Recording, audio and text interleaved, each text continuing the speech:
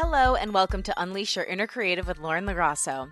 I'm Lauren LaGrasso. I'm a People's Choice Podcast Award nominated host and producer, singer-songwriter, public speaker, actor, and creative coach, and this show is meant to give you tools to claim the word creative, take fear out of the driver's seat of your life, gain awareness around mental health, and own your right to have a dream and take up space. Today, you'll be hearing from a lawyer turned novelist who will inspire you with her story of how she dropped everything to pursue her dream to become a writer. And in listening to her, you'll gain spiritual and practical tools for manifesting your dreams and learn how to detach yourself from the judgment of others to become your full self. But before that, I want to ask you a quick favor. If you love the show and it's helped you, please consider leaving it a rating and review on Apple Podcasts. It really helps bring the show visibility, push it up the charts, and I read every single one, and they mean so much. Also, consider sharing the show on your Instagram stories or on Twitter. Tag the guest at Unleash Your Inner Creative and at Lauren LaGrasso, and I will repost to share my gratitude. Now to the guest. Her name is Jacqueline Goldis. She's a novelist, and her debut novel, When We Were Young, was just released in February of 2021. I started reading it, and I can already tell you it is fantastic. It's a must-read. Surprisingly, Jacqueline isn't just a published author, but she's also an estate lawyer by trade. In fact, she did that for 7 years before she up and quit to travel the world and finally pursue writing full-time. She did that just as she was about to be made partner of her firm. She's basically the definition of courage. What I love about Jacqueline's story is that it is yet another reminder to all creatives and dreamers that money is never going to be as fulfilling as following your dreams. If you're still scared of taking that leap, you're not alone. Not that long ago, like 5 years ago, maybe less than that, Jacqueline was scared too. Her story is a reminder that you don't need to know how your journey ends.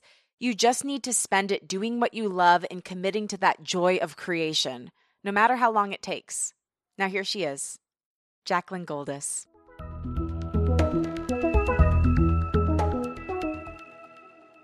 So Jacqueline, thank you so much for being on the show. I'm super inspired by you and your story and grateful that you're here. Oh, you are so kind. I'm so happy to be here.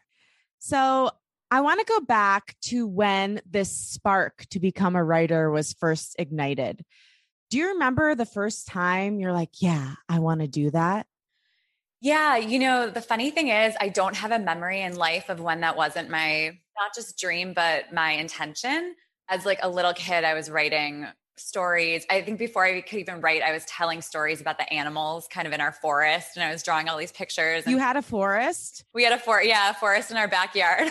Wow. And I'm on video narrating my story of the animals, Yeah. And then, when I could start writing, I was always writing stories. I was, my siblings probably could get annoyed because I was monopolizing our family computer and I was always writing. I felt just all lit up when I was doing it. I've always felt like that. So it really always felt like my path, even though I took a massive kind of detour. Well, sometimes we need to do that. One of my favorite quotes is Edward Albee. Sometimes you have to go a long way out of the way in order to get to the right place correctly. And I have definitely found that to be true in life. And we'll get to that with you. You mentioned that it wasn't just your dream, but your intention. What does that mean? I think sometimes people say that they have a dream and it's this very lofty thing that maybe they don't even ever expect to achieve it. But I think for me, it was always very closely held. And even if it didn't seem like I was necessarily straight on that path, I always was in my head. In my head, I was always where I was aiming. That's a great point. Was writing and creativity encouraged in your household? Like when you would say, I'm going to be an author someday, how was that met by your parents? Yeah, it's interesting. So my dad's a Soviet immigrant. He came to America with 26 cents from the Soviet Union when he was 28 and, built himself according sort of like the American dream. So in my house, it was like, no, you get a career that makes money. And also it's funny, my dad was very, I think sports kind of saved him when he was young. So that was what was encouraged in our house. So I always had to play sports. My mom was very encouraging of my writing, but it was always kind of like, okay, you're going to go down a more career-oriented, money-oriented path. And you can always write on the side. It was, it was looked at as like a side thing, even though they were always complimentary. And yeah, it's so interesting because my associate producer, her name is Emily, and we just did a whole episode together. Her parents are also Soviet Russian immigrants. And it was a very similar thing. Her parents actually wanted her to be an optometrist or an ophthalmologist because I thought that was like the easiest way to be a doctor. Wow, I love that. And you know, she had all these creative aspirations. She wanted to be an actress and a writer, and they're like, no, no, no, no, no. But it wasn't because they didn't love her; it's because they wanted to protect her. But still, yeah, even with that intention, it can do some damage and really start the role of the inner critic within you. So how have you overcome that voice of, well, this isn't really a smart path. It's not really safe. You should do something different. How do you deal with that voice of the inner critic within yourself? Yeah, it's such a good question. And I think our inner critic is always shifting, and we always kind of have to shift to meet it.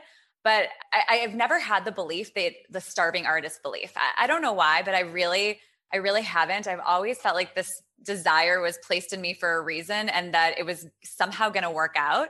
So I think it's kind of, for me, it's really about tuning out the many, many voices that tell you can't do something, because I really believe in law of attraction. And I believe that what you believe is what you're going to attract. With artists, especially, there can be a lack mindset of, you can't make money doing this, like all these certain beliefs that people think are just our reality. And I think they don't have to be reality. And I think so. I mean, I'm constantly working on it. I don't think it's anything that you achieve and then you just keep. It's like you constantly have to keep going back to, what you believe can be true for you. But I think so much more can be true for us than society says. True.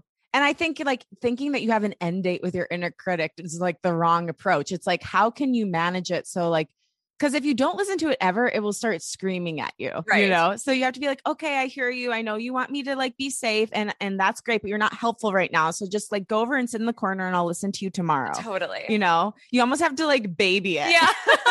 Yeah. I like that. You have to be gentle with it kind of, Yeah. because fears are fears and we all have them. But I think that there is a way of navigating them so that you don't fall into them kind of. Right. So that's not ruling you. That's the thing I talk about on the show a lot is like, take fear out of the driver's seat. Like it's all right if it's sitting shotgun, better if it's in the back or in the trunk or on the roof, but it's going to be there. It's part of being a human, but you just don't want it making the decisions, Yeah, exactly. Because at least I think everyone knows how it feels when fear is making the decisions. It's like you feel like maybe you're living a life that's not. You're betraying yourself. Yeah, exactly.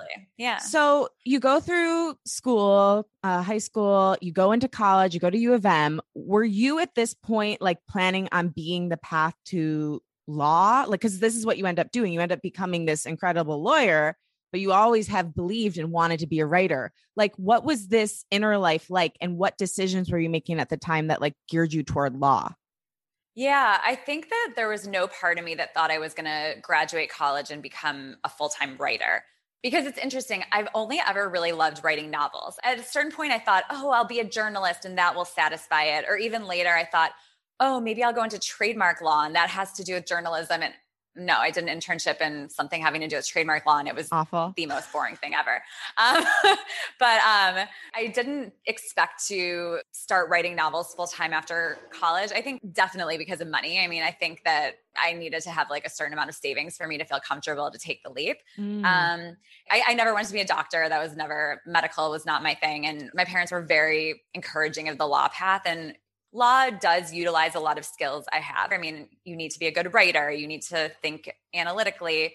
My parents kind of drilled it into me that I needed a career to fall back on. And that did make rational sense to me. Like, okay, this author thing, even though I believe it's going to happen, the statistics are, how many people get published traditionally, which is what I wanted. So I thought, okay, I'll have a career to fall back on and, I'll work for a few years, save money, and then I'll leave. But as it turned out, I worked longer than that. Well, it happens to many of us. Like during this time, were you feeling tortured that you were making this choice, or were you like, no, this is just the logical thing to do? Like, what was your inner life like? It felt logical. And also I was still writing. Like there wasn't a time that I stopped writing. So I wrote on the side. I wrote a novel. My first novel I wrote in high school at 17. I wrote 2 novels in my 20s, one of which when I was in law school, one when I was working. And then I wrote a memoir while I was working. So I kept writing. I was always writing and I was always taking courses and I was always reading craft books. And it was always something I was investing in alongside. So it didn't feel like I was giving it up. It just didn't feel like the time to do it full time. Wow. So in your mind, you're still a writer. You're not like, because a lot of people are like working that job, whatever their equivalent of law is, but then they're not making the time to do the thing that they love the most.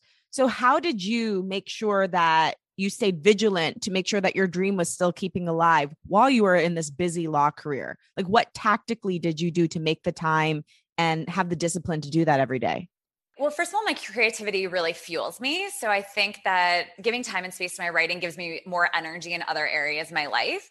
I'm not saying that at every point in my legal career I was writing. I wasn't, but for me, it's like project based. When I feel like going all in on a project, then I have to go all in on it, and I can't let it up until I finish. It never felt like I was giving up writing. And really, while I was a lawyer, I also thought, okay, well, if I get an agent and I get a deal, then it will just be that much easier to quit. And that's not how it ended up happening, but that was something I was working towards. Yeah. And did you, like, when you were writing, did you write in the mornings? Did you write at night? Like, when did you find spaces to do it? And how did you keep up with that? Yeah. So I'm not a big routine person. I'm not either. I hate it. Right? Like I love being in flow. I love waking up and seeing where I feel like letting the day take me. And I think it was like that then too. Some days I would write like all weekend or something, or in mornings or or evenings. It really could vary. Sometimes I wrote at work, let's be honest. We all do. Yeah, exactly. Or I would take a very long lunch break. I lived 10 minutes from work and I would go home and write during the day sometimes. So that was really nice, truthfully, about being a lawyer, because I had a very flexible schedule. Like people don't necessarily think of law like that, but I worked in estate planning, which people sometimes refer to as the dermatology of law. It's not, and I picked it deliberately. I really actually loved it. It's the only type of law I would want to practice, but luckily it had a much more friendly work-life balance also. So that was important for me, because if I was working corporate law hours, I don't know how I would have been able to maybe write as much. I mean, I would have still written because I would have had to, but that was nice for me. Yeah. What do you think is the point? Because I know you're very spiritual and we'll get into that, but what is the point of being so good at something? Because it seems like you're an amazing lawyer. It's something that isn't your passion. Like, why? Spiritually, why do you think that is? Well, first of all, I was good at it, but I was never good like the other people in my group. And I don't say that in a self-deprecating way. I say that they had a passion for it. Really, everyone else in my group that showed, because they cared. So it translated. And I just, as much as I tried, I could never have cared that much, because I didn't feel it in my bones. I didn't care. I didn't really want to be there.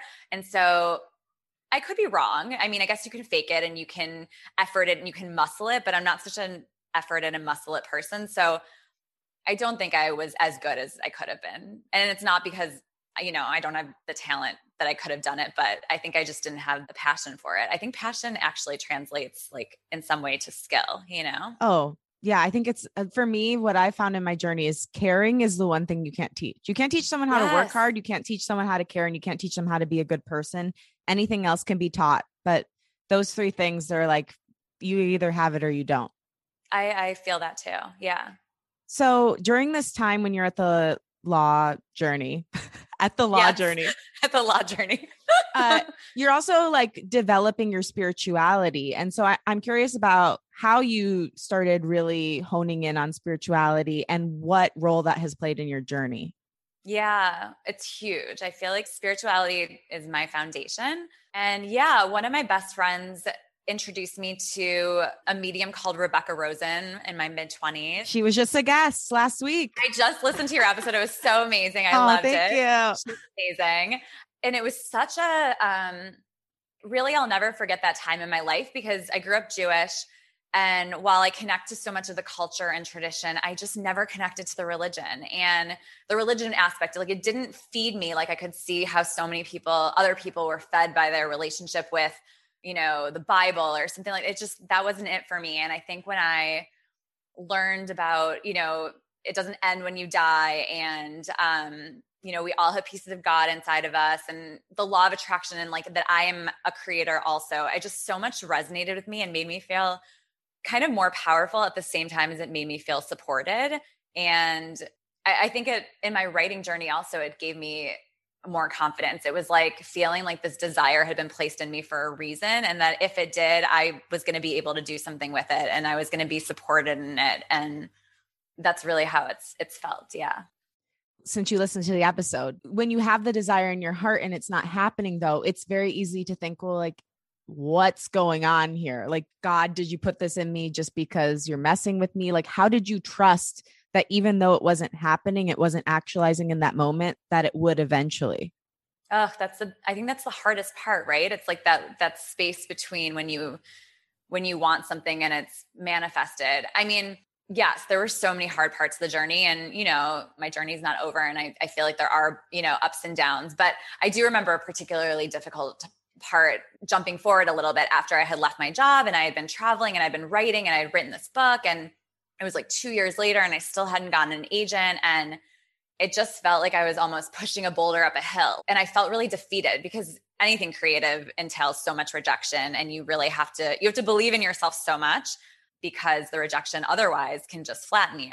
And I remember feeling, like that at a certain point. And then all of a sudden something clicked in me and I was like, you know what? I love to write. It brings me so much light. I am never going to give up. It can take the rest of my life. I may never get a publishing deal. I'm going to keep going. Like, I'm never giving up. And I think a month later, I got my agent or something. I think you had to make that agreement, right? Yes. You had to make that. I feel like God has to know that you're emotionally ready for what it takes to be a creative, what it takes to pursue your dreams, because it does take, like, it brings tears to my eyes. It does take that level of commitment. Oh, totally. Of knowing that it could take the rest of your life, but you're willing to take that risk to be yourself. And I just commend you so much for that. And it's such a great moment for us all to remember. If you get back to the love, the journey will unfold in front of you. But if you're attached to the expectation or the outcome, it's going to oftentimes be withheld. Exactly. I so agree. And I also think that there's something about, like, when I said I would never give up, it almost like relaxed my grip on it. Yeah. You know what I mean? It was like, instead of holding on so tight to it needs to happen this way and it needs to happen now, it was like something relaxed in it that I almost feel like gave space in the universe to work it out. Do you know what I mean? Yeah, I do. Yeah, because if you're like, no, it has to happen now. It has to be right now. I mean, that's so binding, it's also like closing yourself off from so much magic. And I think too, like, it's interesting that you're saying that, because I've recently had this, like, literally in the past week, this kind of like this exhale and feeling like I know what I want, and it's fine if it's not coming right now, because I'm just going to keep on putting in the work until it comes. And I just, like, even the peace that brings you, it's worth it. Like, it's not worth it to walk around clutching life. It's just, you miss out on the opportunity and you miss out on the moment. I agree. It's like, it's worth it, number one, for the peace. And then I think, honestly, then the thing comes, Right. There was a point after when I left law, and I think I stayed too long. And I just remember I would, like, be gripping my purse. Like, I would be I just felt like I was gripping onto things, Wow. And it was literal. It was, like, really interesting. It was, like, physical. It was, like, really, like, my hands, like, I could see, like, I was holding onto, like, a blanket like that. It was crazy. I mean, I think how you do anything is how you do everything. So I think, like, letting go of that grip on life just brings things so much more easily. And, like you said, more kind of miraculously, like, yeah, it's like leaving space for bigger miracles to come, I mean, just even the physical, like, look, I mean, because we're on video right now, if I'm clutching like this, nothing can drop into my hands. Yeah. If I open them up, anything could happen. I could hold anything. Exactly. Yeah, it's a beautiful visual. So let's talk about how you actually left, because Jill, your friend who you've referenced a couple times, who's helping me with the show and has been booking people and is wonderful and just has become a great friend and ally, was telling me about how you tried to leave a bunch of times. Like, you would tell yourself you were going to leave this job, and then it would get to the end of the year and you're like, oh, maybe next year. What was going on during that time? Like, and what kind of fear were you hearing that kept you staying there? Yeah. When I look back in those last years working, it's such an interesting experience. Like, I had certain money goals, to be able to save a certain amount to leave, to really give myself comfort. I'm a Taurus. I'm grounded. I like feeling, like, financially secure. So I really wanted that. But at a certain point, I really could have left. I think I was scared. I was scared for so many reasons. I mean, I was living in Chicago. I knew I didn't want to be in Chicago anymore. I really overstayed my welcome in Chicago. I'm such a beach person. I'm such a warm weather person. So it was You don't like it when your eyeballs freeze? Oh my gosh. No. Weird. It was like, I felt like truly it was stifling my spirit. Like I felt like those gray, cloudy, cold days were just stifling my spirit, but I really didn't know where I wanted to go. And now I live in Tel Aviv, and my journey with Israel has been very interesting because I came here as a kid and I felt just a soul connection. Every time I came here, it was such a soul connection. And I think now looking back that I didn't come my entire 20s. And I really think it's because I would have felt like almost painful to come here and have to leave. So at a certain point I had thought, okay, maybe I'll move to Tel Aviv for a little. And then somehow that plan was scrapped. And all of a sudden I started thinking about traveling the world. And like, I was really having a travel bug. But I think part of the reason I wasn't pulling the trigger also is because I was scared to travel the world alone. Like I knew that that's what I wanted to do. That's what I was feeling called to do, but that just felt so risky. And it was like, where am I going to end up? I mean, I was 32 and I left. Like this feels like an age where, this is an age where a lot of my friends are settling down and having kids. And I'm doing this like insane thing. I'm going to all their weddings and I'm like, bye guys. It did feel like crazy. So I think that I needed I'm 32 right now too. And I just feel you. Yeah. I feel you on that. Yeah.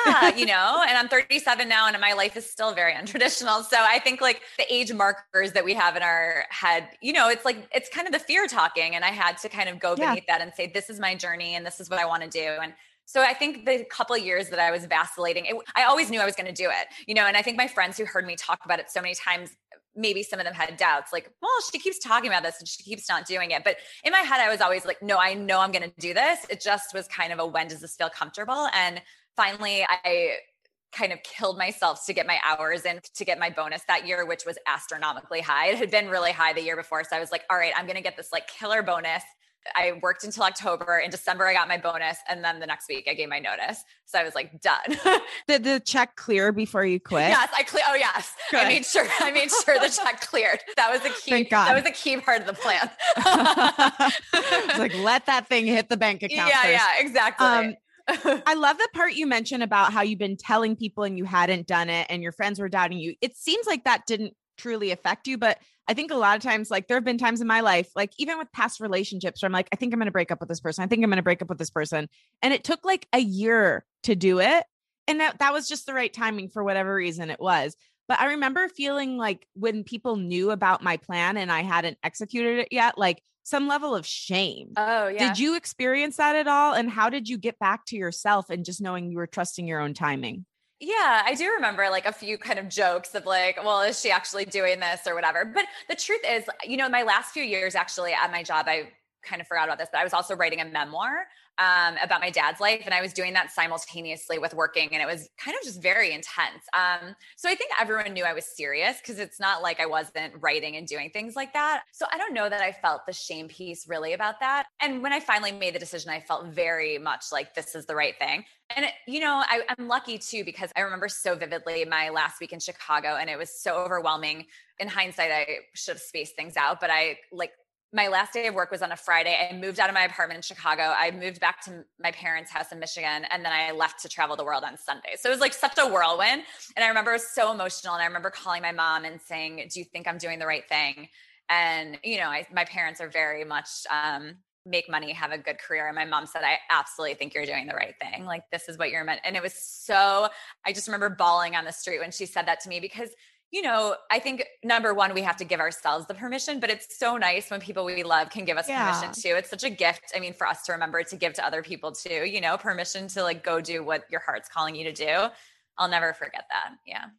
Yeah. Well, she was also deeply seeing you in that moment. She was seeing beyond her own fear. Yeah, totally. To empower you to do what you want to do. And that was like her blessing. And I'm sure that gave you a little extra push and pep in your step as you were doing this thing that the world might deem quote unquote crazy. Yeah. To know that like your mom had your back, even given her immense fear and what she had overcome as an immigrant in this country, trying to make a life, that must have been a lot of wind beneath your wings. Yeah, it really was. It was really meaningful when she said that. Yeah. And I understand why you did it quickly, because you probably didn't want to think too much about it. Because if you did, you wouldn't have done it. Yeah. And I was like, get the hell out of Chicago. I was like, finish my job, just leave. Yeah. What did it feel like so maybe not the day after, because you were like moving and your head was in that, but like after it sunk in, What did it feel like? What were some of the initial thoughts you had about what you just did? So right after I left, the first place I went to was LA to see Jill and a couple of our other friends. And then I went to Hawaii to meet my parents for 2 weeks. And then I went to South Africa to meet a girlfriend for a few weeks. So for my first kind of month and a half, I was with people. And then from South Africa, I decided to go to Thailand for a month by myself. So when I was in South Africa, that was like the first time I really started feeling like, oh my God, what am I doing?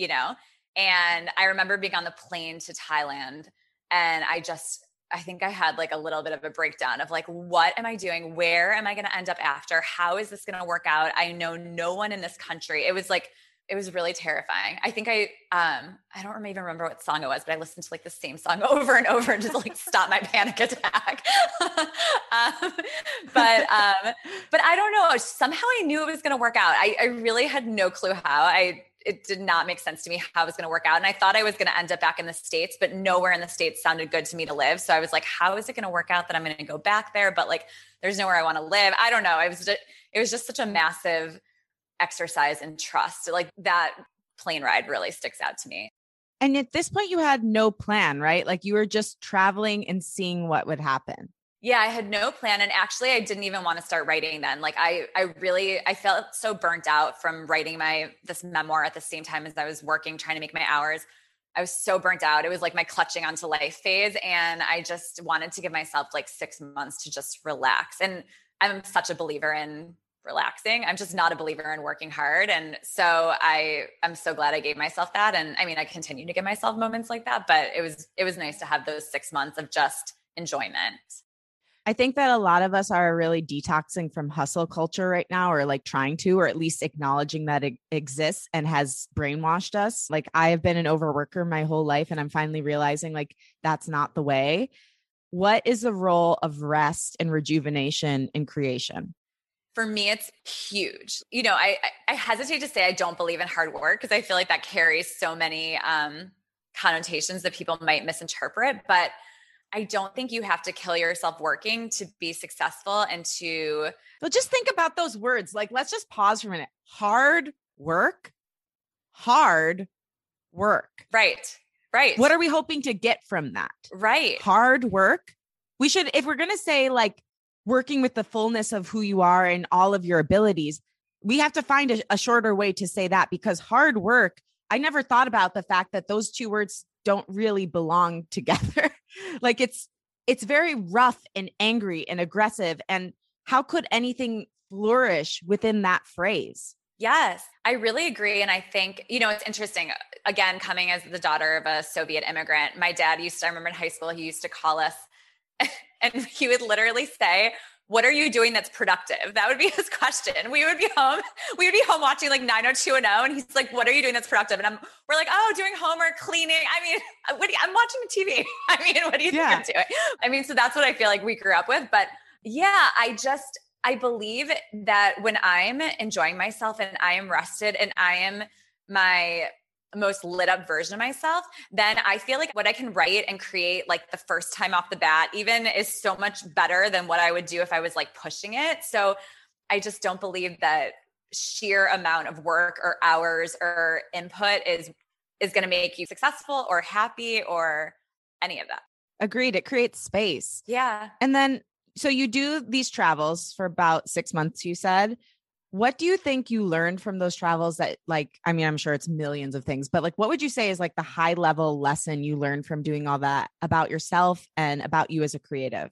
I mean, first of all, that I'm so taken care of. I can't explain the amount of just miracles and serendipitous occurrences. And I have, beliefs that are less positive that I work on. But one belief I really do have is that everything works out for me. And I just feel like my travels were that illustrated. It was like, even just being guided to Israel, like I thought I was coming here for a month and then just people fell into my lap, then I kept traveling, but then I would keep coming back here. And it was like, I took this leap, but then I was so held and I was so guided. And it was like, I wouldn't know what was going to do. I was like at a crossroads and then some person would be like, come here with me. And I don't know, it was just, I felt very much in flow. And yeah, and it really just showed me how supported I was. That's beautiful. And then, so you mentioned it was 2 years from the time you quit your job to when you had your big break as a writer. Can you take me through those 2 years? Like what led up to it? And then how did you manifest? Because I know you believe in the law of attraction. Yeah. This opportunity for your work to be seen in a bigger way. Yeah, this book that just came out is the book I wrote when I was traveling. And since then I've written 3 books. So it's such a funny, it's such a long process. But that book is kind of different than the other 3 books that have come out, and that I would say was more an effort. And I learned so much because of the effort of it. I learned so much as a writer, like how to write a plot and characters that sell, I guess.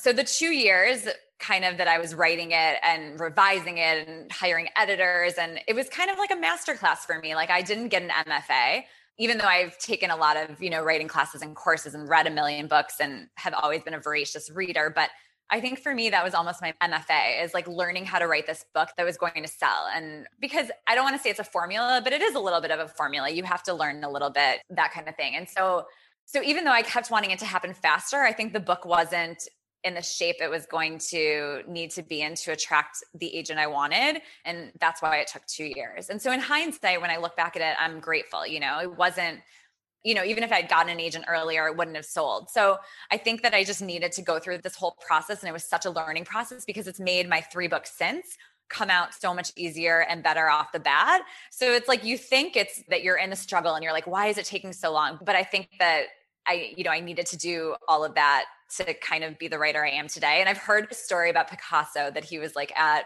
don't know if you've heard this, but like he was at a restaurant and a couple asked him to draw something on a napkin or something. And so he did it and he was like, okay, that'll be $1 million. And then they're like, $1 million? You just did that in like 3 seconds. And he's like, it took me 50 years to learn how to do that in 3 seconds, And so I think that, those 2 years for me were my learning curve. And then I had the moment of, feeling very defeated and like, is it ever going to happen?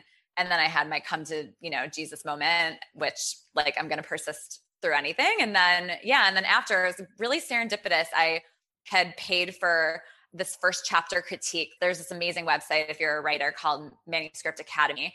And you can pay for agents to critique your first chapter for a really reasonable fee. And I paid for this top agent to critique mine. And she ended up just saying, I love it, send me the whole book. And so the rest is history from there. Yeah. So did you, because you've talked about the law of attraction and manifesting, like, did you actually write out like, I want this, and then like visualize it and think about it? Or was it more just that once you opened the space, this opportunity kind of fell into your lap?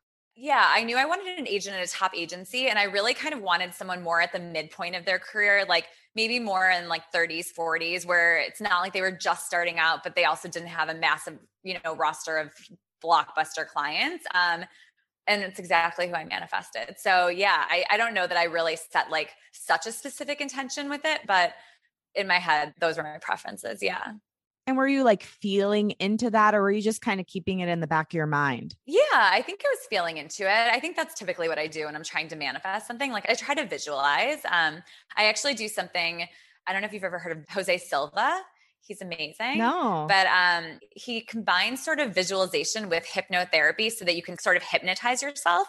And I do this a lot of mornings. It's like you kind of count, it's very easy. You count backwards from 100 to 0. And then you just kind of imagine when you're more in like a hypnotized state. So I do that. Okay.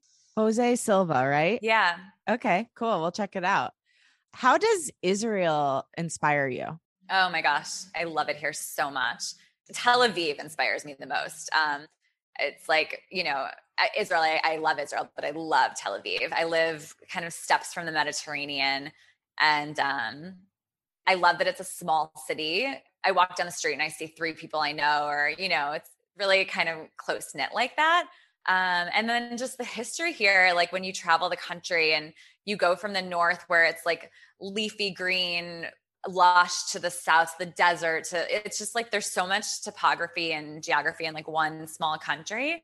And one of the novels I've written since is set in Israel. So I'm really excited about that one. And I've actually also just written a kid's book that's set here. So definitely it's inspiring my writing. Speaking of reading your books, I just started reading your new book. You just had your debut novel with a major publisher. It's called When We Were Young. It's so good. I'm only on the second chapter, but I can't wait to keep reading. It's like, I mean, any person's probably experienced like a love that kind of got away from them or that was unresolved. And it feels like that's going to be a major part of it. I'm so excited to keep checking it out. But first of all, can you just tell me how you're feeling now that you've seen this dream that was planted in your heart as a young kid in the forest? Realize, like, what does it feel like pushing your creative baby out into the world in such a major way? Oh, well, thank you so much, first of all. And wow, it feels so good. I can't even tell you, but for so many reasons that, it feels like about time. That's how it feels like, okay, like it was time for this to happen. It feels like just the beginning though, it's like, I feel like I'm just at the start of something. And I think it was a really good mindset to go into it with, because it's so easy in any creative path, I think, to compare yourself to the people who are, becoming New York Times bestsellers, or they're getting this press or whatever. And I saw that, like, it's very easy to compare yourself. And I'm not saying that I wasn't doing that at points, but I really do feel like for me, it's like a long game, like I said, that I'm doing this forever. Like, that's how I feel. Like, I want to be doing this for the rest of my life. I never want to not be writing. So I just feel like, okay, like this first marker of what I've wanted to achieve my whole life has happened. And now I'm like really ready to get the rest of it, on the ball rolling. But it's also been so beautiful to hear people's reactions to this thing that came out of my imagination. It's been really special.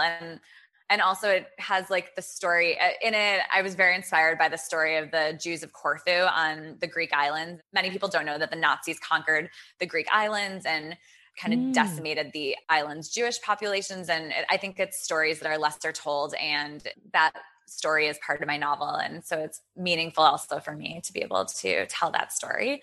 Yeah, it feels great. And I just feel like, okay, I'm ready to keep going. Yay. Yeah. When you need mealtime inspiration, it's worth shopping Kroger, where you'll find over 30,000 mouth-watering choices that excite your inner foodie. And no matter what tasty choice you make, you'll enjoy our everyday low prices, plus extra ways to save, like digital coupons worth over $600 each week. You can also save up to $1 off per gallon at the pump with fuel points. More savings and more inspiring flavors make shopping Kroger worth it every time. Kroger, fresh for everyone. Fuel restrictions apply. Another day is here, and you're ready for it. What to wear? Check. Breakfast, lunch, and dinner? Check. Planning for what's next and how to save for it? That's where Bank of America can help. For your financial to-dos, Bank of America has experts ready to help get you closer to your goals. Get started at one of our local financial centers or 24/7 in our mobile banking app. Find a location near you at bankofamerica.com/talktous. What would you like the power to do? Mobile banking requires downloading the app and is only available for select devices. Message and data rates may apply. Bank of America NA, member FDIC.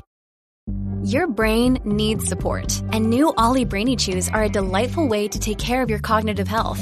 Made with scientifically backed ingredients like Thai ginger, L-theanine, and caffeine, Brainy Chews support healthy brain function and help you find your focus, stay chill, or get energized. Be kind to your mind and get these nootropic chews at ollie.com. That's OLLY.com. These statements have not been evaluated by the Food and Drug Administration. This product is not intended to diagnose, treat, cure, or prevent any disease. So I think you're the first novelist I've had on the show. So I'm just curious, like when you're writing, do you actually hear the characters' voices? Like how do they come through you? So when I write, I really feel like it's channeling. Like I don't feel like it's me doing the writing. And I feel very much like that with the storytelling process for me. Like it's like I can't push a book. I have to let it kind of unfold. And I feel like that at every level of the process. Like even I just got some edits from my agent before we go on submission with my kids' book. And, when I first got them, I was like, how am I going to do this? They felt really complicated and I didn't know how I was going to do it. And I just kind of let it sit in me and it takes however long it takes. And then all of a sudden I'm like, oh, I know how to do this. So I feel like it just pours through me. I just hear the words. Yeah. And I find myself like saying the words as I write them. Yeah. I love that. Do you plot it out first? Like, do you do an outline and then you go into the writing process? Yeah, I do. I like to plot. Like I know the big plot points, like the beats of the story, but I like to leave room kind of in the middle for, magic and surprises. But I feel like some writers feel constrained by plotting. And I feel like for me, The process is spiritual still when I'm doing it. It's like, I can't just sit down and plot. That won't work for me. Like, I need actually a lot of quiet when I'm plotting. I feel like then my story kind of speaks to me and I am like figuring it out what it wants to be. So for me, like the plot doesn't feel constraining. It feels kind of like I'm discovering it. Yeah. And I was going to ask you how you like get through creative blocks, but it kind of sounds like for you, if you come up with a creative block, you just say, okay, not right now, and go back to it later. Is that correct? Yeah. I was just talking to a girlfriend about it because it's funny. We were talking about our dating lives and I was like, I just want to like copy paste how I am with like books into my dating life because it's like, I do have this belief that like, it's just going to like, the story is going to come. I don't feel like I ever feel writer's block because it's just like, okay, it's gonna sort of come to me when it wants to come. Like I sort of almost think of story as this like separate entity and it's just like telling me what it wants to be. Yeah, I don't usually put like pressure on it.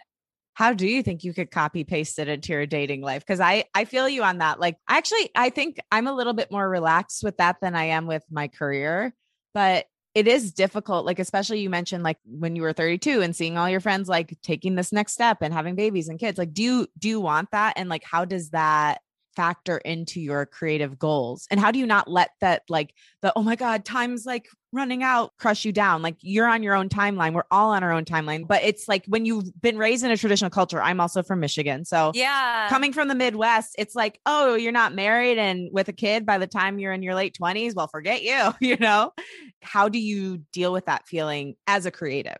Yeah. I mean, look, yes, I really want a partner and I want kids.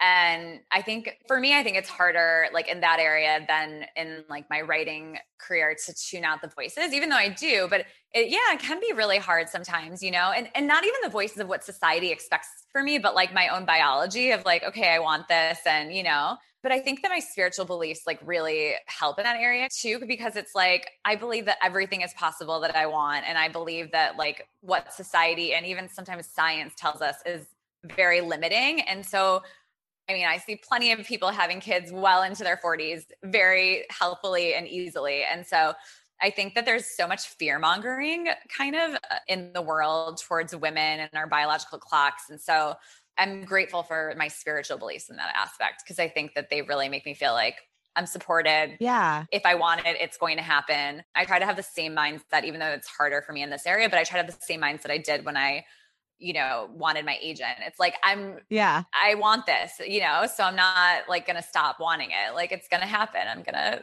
Yeah, no, I believe that for you too. I mean, it's like anything's possible. And I think having that belief that like what's meant for me will never miss me does alleviate a lot of the pressure that we can feel with these traditional deadlines. It really does. Yeah. Okay. So if somebody's listening and they're in the law stage of their journey, so where you were when you were at the law firm, what advice would you give them on how to tactically transition into their creative passion?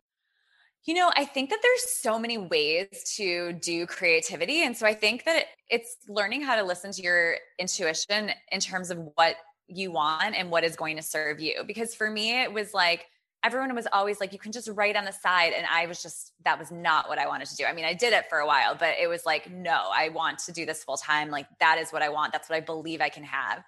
And I don't think that that's the right decision for everyone. But I think that if you're wanting to write a book and you're working at a law firm or you're wanting to do anything creative, it's like, if you want it so much, you will make time for it. And also you can make plans. Plans are good, but I think it's like making plans and then letting life kind of take you too. It's like making plans that go with the flow of life versus against them, So for me, it was probably spending longer at the law firm than I would have maybe ideally done, but it was kind of just going with life at that point. If you want it, then just commit to it. Say you're going to have it no matter what comes in your path or what obstacles, because we all have time in the day that we allocate to certain things, so spend less time on social media, spend less time watching TV or with people that aren't kind of lighting you up as much as your art is. Yeah.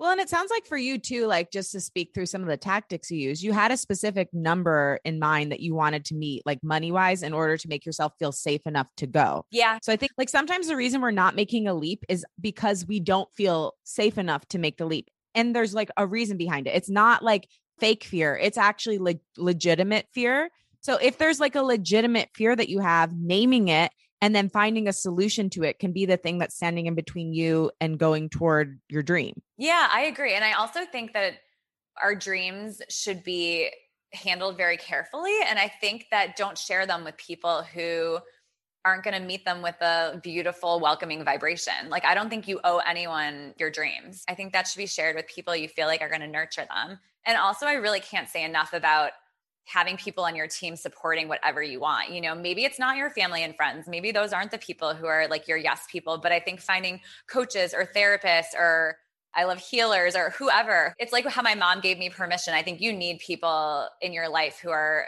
giving you permission and telling you that what you're doing is great. Yeah. Because it won't be everyone in your life, but having some people, I think it's like, it's your chorus of kind of support. I think that's important. So, and we've talked about your spiritual practice a lot, but do you have any like practice? I know you say you don't like to be regimented, but any practice you kind of stick to day to day or certain things that have really helped you that you'd recommend for a listener? Yeah, totally. Well, first of all, I learned Vedic meditation, which is similar to transcendental meditation, like 8 years ago. And I've been doing it once or twice a day ever since, like for 20 minutes each time. And that for me is huge. I love that kind of meditation. It puts me in such a good mood after, and it just clears my system. I also do, for the past few years, I've been doing weekly breathwork sessions, and I love breathwork. It's so, I feel like I used to do therapy, and I think therapy is great, you know, at certain times and for certain reasons, but breathwork is like an embodiment practice. So you're in your body, and I love that kind of work. Like, it always brings things up. And what is it exactly? Like you're just breathing? Well, yeah, basically. What it is like, it's a circular breathing practice that you do through your mouth. It's not through your nose. The practitioner can kind of see where your breath is stuck and which kind of chakras it's stuck in. Wow. And it moves like the breath through your body, and it brings up like anything that you're going through. It just brings it up. And I mean, Do you just cry a lot? Cry, or sometimes I have the most beautiful, positive experience. Like, I feel just like love, or I feel peace, or it's amazing. I highly recommend it. Yeah. Wow. So those are probably your two then, the Vedic meditation and the breath work. Yeah. And being in nature. Like, I go to sunset a lot, and like staring at the sun, like having the sun. I don't know. I love that. Or like going swimming. I love anything nature. I love. Yeah. Yeah. That's one of the quickest ways. That's like a peace and spirituality steroid, right? Is just like really submerging yourself, getting away from technology, just going back to source. Totally. What is a book that you've read that has inspired your journey or you as a creative? Like, what is there one book, like if you had to look through all the ones you've read, that has inspired you the most that you'd recommend for someone to read? I mean, so I'll tell you too, my favorite fiction book that I read when I was in high school is Beach Music by Pat Conroy. It's just stunning. He's such a stunning writer. He's like a Southern writer. It's beautiful. It's like this epic tale. I would highly recommend it.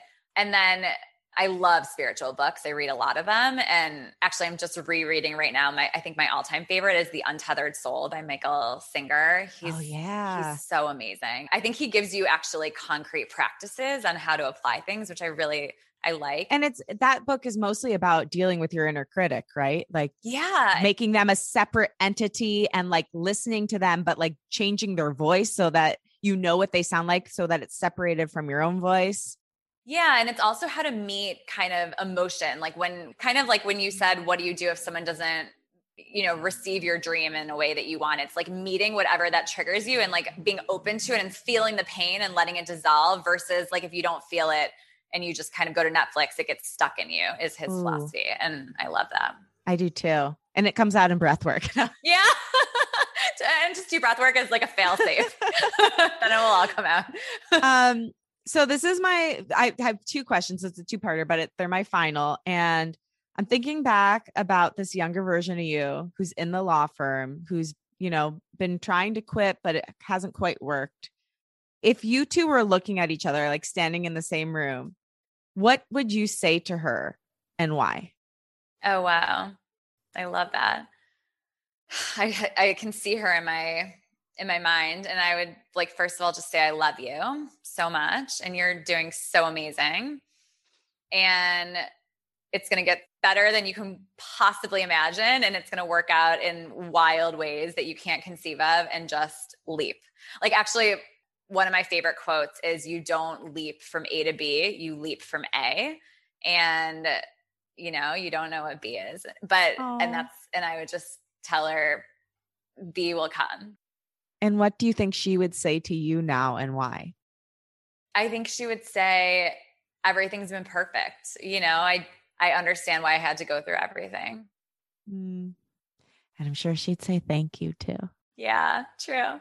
Thank you so much for coming on the show. You are so inspirational and so talented. And I'm just super grateful that you took a chance on yourself, that you continue to every day, and that you shared your story with me and the creative listening. So thank you so much, Jacqueline. You are a gem. Thank you so much. This was just, my heart feels very, very full speaking to you. And I have to tell you that, you know, I've done a lot of interviews or talked about my book, and this feels like, you know, a peek into my soul versus like other interviews about my book, which are beautiful. But I loved this. Thank you for this conversation. Honored. Thank you so much.